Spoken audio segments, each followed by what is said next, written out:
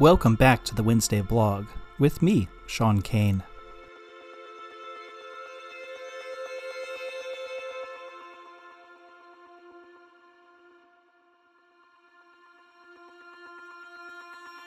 It's Wednesday, 31 August 2022.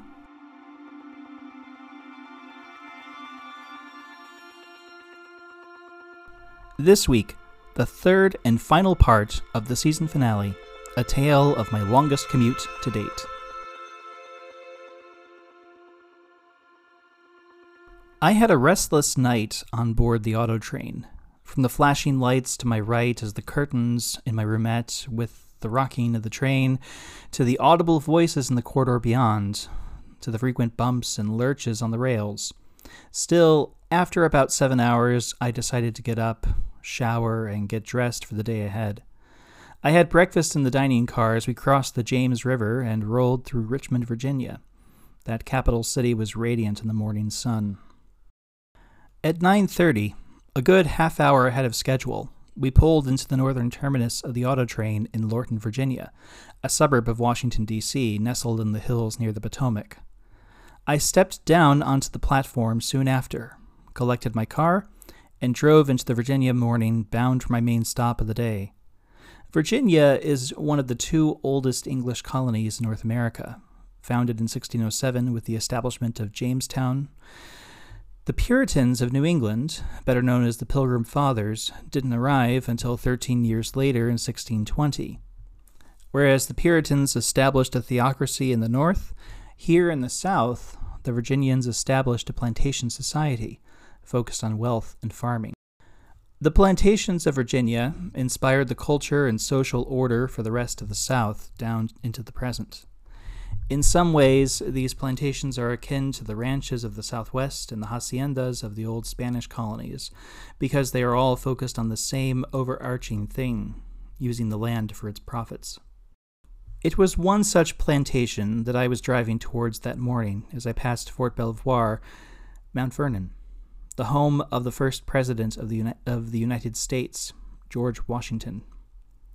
I've spent a lot of time in D.C. compared to the rest of the East Coast, but in all those trips, I've never made it out to Mount Vernon, largely because I haven't had a car on most of those trips to make the journey, or because I just couldn't fit it into a busy schedule. So, upon seeing how close the auto train station in Lorton is to Mount Vernon, I knew I had to fit a stop in. Mount Vernon sits on high ground overlooking a bend in the Potomac about 15 miles downriver from Washington, D.C. The mansion house itself was built first by Washington's father, Augustine Washington, in 1734, on lands that the Washington family had owned since 1674. George Washington began inheriting parts of the estate in 1754 before becoming its sole owner in 1761. The image of himself that he most wanted to be remembered by, that of Farmer George, is best realized there at Mount Vernon, which has been carefully and diligently restored to its appearance in 1799, the year of Washington's death, by its current owners, the Mount Vernon Ladies Association. Arriving on the grounds, I first made my way towards Washington's tomb, wanting to see as much of the outdoor things to see there in the morning before the afternoon heat index, well over 100 degrees Fahrenheit, set in. At one point, there was talk of burying Washington in the crypt beneath the rotunda of the U.S. Capitol building. Yet ever the one to avoid grandiosities, Washington instead insisted on being buried in a new vault on Mount Vernon, the place he loved more than any other. His tomb is fittingly simple, a vault with an iron gate at which he and his closest family are buried. Outside of it are two obelisks, which mark the graves of other Washington relatives who died in the 19th century. A short walk from Washington's grave is another memorial marker, this one honoring the enslaved African Americans who worked on Mount Vernon. Both were somber sights to behold. The former, a tomb of a man who did so much in his day to establish the precedents of our government still in place. The latter, a marker of horrendous evils inflicted by that same man, upon those who he relied on. One of the great highlights for me was that afternoon when I took a guided tour of the Mount Vernon mansion, a Palladian structure that has been often used as a model for many later neo-colonial buildings, to the point that the layout and interiors seemed almost familiar to me. In some respects, it reminded me of the big farmhouse that I grew up in, from the front hall to the social rooms on the ground floor, which in my old house were largely all one big room, to the formal dining room off to the side. On the upper level, the idea of having guest bedrooms is something that was very real to me, as we had more sleeping space for guests in that farmhouse than we had for ourselves, though there was only one guest bedroom in the place. On the upper level, I saw the room where Washington died, restored according to a painting from the 1830s that used eyewitness testimony to be accurate to how the room had looked 30 years before. After the deaths of George and Martha Washington and their immediate relatives, Mount Vernon fell into disrepair, owing in part to changes in the plantation economy and soil exhaustion in those well-settled parts of Virginia. I was touched to learn how the estate was honored and protected by both sides during the Civil War, being one of maybe only a handful of places considered neutral. This saved and preserved Mount Vernon from meeting the same fate as many of its peers throughout the South, which were often burnt and ransacked by the passing armies. I left Mount Vernon after a good 6-hour visit and made my way northwest across northern Virginia to my hotel for the night near Dulles Airport. In general, when it comes to a bigger city like D.C., if I have my car with me, I usually prefer to find hotels that are outside of the center, but close to a train or metro line so I can leave my car in a park and ride for the day and go into town, while not having to pay downtown hotel or parking rates. I had some ideas of going into D.C. on this trip, perhaps to visit the National Zoo, but ended up choosing not to. Instead, staying out near Dulles both that evening due to exhaustion from travel and poor sleep the night before, and out of an eye for budgetary frugality. The following day, I did make one tourist stop at the National Air and Space Museum's Udvar Hazy Center, a massive hangar near Dulles that houses the Smithsonian's impressive aircraft and spacecraft collection. There's an old Air France Concorde in there, as well as the Enola Gay, the B-29 that dropped the atomic bomb on Hiroshima on 6 August 1945. The Space Shuttle Discovery is also housed there, in its own wing of the hangar, surrounded by other spacecraft, including John Glenn's Friendship 7, and a collection of German, American, and Soviet rockets. They even have Chuck Yeager's Glamorous Glennis, a Bell X-1 in which Yeager became the first human to break the sound barrier in 1947, traveling at Mach 1. I wandered around these feats of human ingenuity and engineering, so excited to see each and every one of them. But I knew I needed to be moving again, back on the road north, hopefully to make good time in reaching that night's hotel.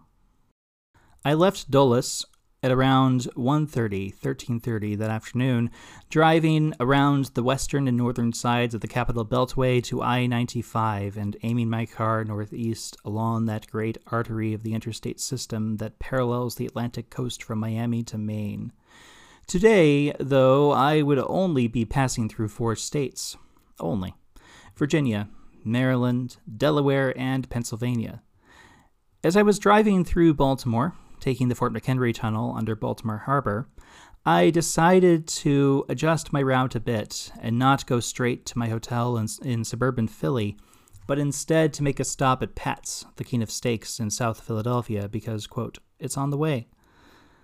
I made it to Pat's just after 5 p.m., as the glow of the evening sun seemed to be like twilight as it shone between the old brick buildings around the intersections of South 9th Street, Wharton Street, and East Passyunk Avenue. The last time I was in Philadelphia, in October 2019, I made my first visit to Pat's after it was suggested to me as the best option for a cheesesteak by the park rangers at Independence Hall. I found it to be as good as I was told, a wonderful steak sandwich that was one of the easiest meals I've yet found to order. In my case, I get the provolone without. That is, a provolone cheesesteak without onions. On this visit, I was happy to be able to have Pat's again after the pandemic kept me from traveling throughout the East for much of 2020 and 2021. These sorts of steak sandwiches, invented by working-class immigrants and their children in the big old cities like Chicago and Philly, are a real wonder for American cuisine. I'd compare the influence of the cheesesteak to that of the Italian beef, a Chicago invention that is more slowly expanding in reach beyond that lakeside metropolis to be known and loved throughout the U.S. While waiting at a traffic light near the old docks on Columbus Boulevard, I looked off towards the banks of the Delaware River, at the great wharf buildings that were once the beating heart of that city's international trade. It was through one such building that my second great-grandfather, Edward Maher, arrived in this country in 1878, receiving an honorable discharge from the British Merchant Navy, in which he had served for several years. Though I don't know which wharf or which dock was the one that witnessed his arrival in America, I felt that the sorry pair I spied that evening in their faded grandeur could well serve as proxies for the spot where that one of my ancestors first set foot on these shores. The idea to stop at Pat's on the way into Philly was good from a geographic perspective, but as soon as I'd left Pat's and made my way back onto I-95, I quickly found that from a time and traffic perspective, that wasn't my finest moment. I crawled through Philly that evening, making it to my overnight hotel after an hour of bumper-to-bumper traffic. By then, I was just as exhausted as the night before, and not in the mood to try or do anything fancy.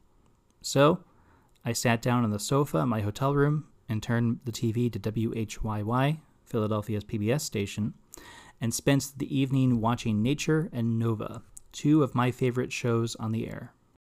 The next morning, I woke early and quickly packed up my things, checking out of the hotel by 8:45. I made it to the 9:10 train at the Norristown Transportation Center with a good 15 minutes to spare, enough time to buy a new key card, the local transit smart card issued by SEPTA, the Southeastern Pennsylvania Transportation Authority, and boarded the regional service bound for the center city. The plan that day was pretty simple. I wanted to visit the Academy of Natural Sciences, my favorite stop on my last trip to Philly in 2019, and then get back out to my car in Norristown and begin the last leg of the trip with the drive up to Binghamton. As luck would have it, nothing went wrong with the trip that day. I made it into Philly by 10 a.m. and walked from Suburban Station to the Academy in good time, arriving about 5 minutes after they opened their doors for the day. The Academy of Natural Sciences is, in my humble opinion, the best natural history museum in the East. When it comes to natural history museums, I'm especially fond of the dioramas, the displays of taxidermied animals on a naturalistic backdrops, of which the Academy has plenty spread out across 3 floors. Their dinosaur collection is smaller than either the American Museum in New York or the Smithsonian's in Washington. But when it comes to dioramas, Philly has them both beat. This is especially true compared to the ones in New York, where the rooms are so dark that it almost feels hard to really get an appreciation for the animals on display. My 2 favorite natural history museums in the U.S. are my, quote, home museum, the Field Museum in Chicago, and the Denver Museum of Nature and Science, both of which ought to be the poster children, or better yet, the type species of American natural history museums, and how they set the standard that other museums ought, again, in my opinion, to follow. While I was at the Academy, I noticed there was a film crew in the dinosaur hall. I looked to see who was on camera and was surprised to find it was British documentary filmmaker Dan Snow. My general rule of thumb when running into famous people is to treat them like anyone else. Give them their space, and don't disrupt what they're doing. How would you feel if you were working and some random guy walked up to you and started chatting? I later had a very short but pleasant exchange with him on Twitter about seeing him there. Nice guy. I wandered around the halls of the Academy of Natural Sciences for a good 2 hours, just soaking all of it in. When I first agreed to come to Binghamton for my PhD, one of the big things I agreed to myself was that I'd take advantage of being so close to so many wonderful cities with astounding museums to visit, as many of them as I could. Because of the pandemic, I haven't been able to be as thorough at that promise as I would have wanted. But I'm confident in the future, that as I find my way into better jobs, that I'll be able to afford the odd weekend trip to see places such as this. From the Academy, I went down into the subway under Market Street and took the trolley to 30th Street, exiting at Philadelphia's Grand Amtrak Terminal, where I had a quick lunch of a chicken teriyaki bento box and looked into how to get back to my car in Norristown. I could either wait an hour and catch the same train that I took that morning back out to the suburbs, or I could take a timelier route on Philly's L and interurban services and get there far sooner. Naturally, then, I chose the latter, returning to the subway to catch the L to 69th Street, where I transferred to the Norristown High-Speed Line, a 13.4-mile, 21.6-kilometer interurban that runs by, among other things, Villanova University. So, at 12:40, I found myself back in my car in the Norristown Transportation Center's garage, quickly writing out some postcards and setting my navigation system to take me north to my final stop on this longest commute, my place of work itself, Binghamton, New York. The last leg of the trip was the shortest, a mere 2.5 hours between Norristown and Binghamton, along the northeast extension of the Pennsylvania Turnpike, Interstate 476, to the northern edge of the Wyoming Valley just outside of Scranton, and then a quick jump up Interstate 81 and across the New York border to the Susquehanna Valley and Binghamton. I finally arrived at my apartment at 4:30 p.m. on Thursday, 11 August, a full 14 days after leaving home. Elements of this trip have been in the back of my head for a while. Over the past few years, I've considered driving back to Binghamton via DC or Philly, having usually done so via Cleveland or Pittsburgh. There are places in all these cities that I've wanted to see for a long time, wishes that my younger self had that I'm finally fulfilling. This longest commute took me through 14 states: Missouri, Illinois, Kentucky, Tennessee, Florida, Georgia, South Carolina, North Carolina, Virginia, Maryland, Delaware, Pennsylvania, and New York. The trip in full saw me travel 3,022 miles, 4,863 kilometers, across much of the Midwest, South, and Northeast of this country. So, that's it. That's the story. To those of you who have been listening and reading over the last 3 weeks, from the bottom of my heart, thank you, thank you, thank you. This episode, number 39, marks the end of Season 1. I started the Wednesday blog on a whim one morning after a sleepless night in March 2021, after I decided I wanted to write something personal and non-academic for a change. At the time, I said I'd stick with it as long as it was fun and not tedious. Well, that first run of 38 blog posts set the stage for the podcast, which I started on another whim after dinner one night in November 2021. About halfway through the first season of the podcast, I decided I'd call this season over after a max of 40 episodes, to try and keep things even with the number of blog posts I published before the podcast started. So here we are. I hope the longest commute has been as fun for you to hear as it was for me to experience and later write. And I'll be back in the coming weeks, potentially next week, we'll see, with more episodes of the Wednesday blog. Season 2 is beginning. So long, everyone. The Wednesday blog is written, read, and produced by me, Sean Kane, and I also came up with the theme music. You can learn more about my work at linktree/sthosdkane. That's linktr.ee/sthosdkane. There you'll find links to my website and my blog. Thanks. Thanks as well to my regular listeners, including monthly supporter Elizabeth Duke. You can support my podcast and more by clicking the link in the show notes. I appreciate it.